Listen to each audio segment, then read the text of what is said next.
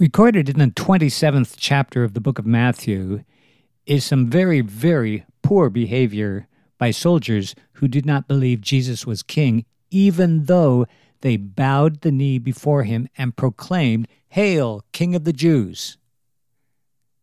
In this chapter, verses 27 through 31, we see the soldiers being what we could call sarcastic.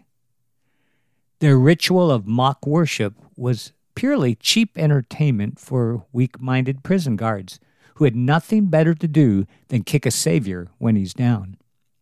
Their shameful display was intended to get a few crummy laughs at Jesus' horrible expense.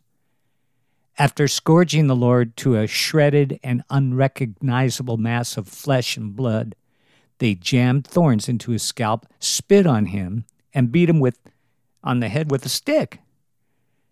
Pilate's thugs not only tortured Jesus physically with spit, whips, thorns, and sticks, but they also added insult to injury, literally with sarcasm. Sarcasm is a nasty form of wit. Sarcasm comes from the ancient Greek word sarx, which means flesh. Sarx is associated with circumcision in the New Testament, which of course means the cutting of flesh.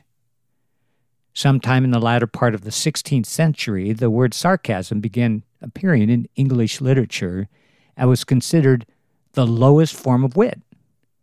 Its original meaning was to tear flesh, gnash the teeth, and speak bitterly.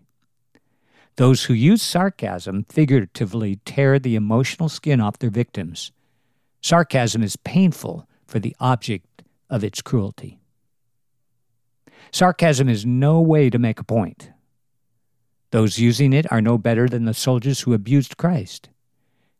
They should resist the temptation to grab a cheap laugh at someone else's expense. What may seem funny to the sarcastic is not funny to the victim of its low-level, flesh-tearing wit.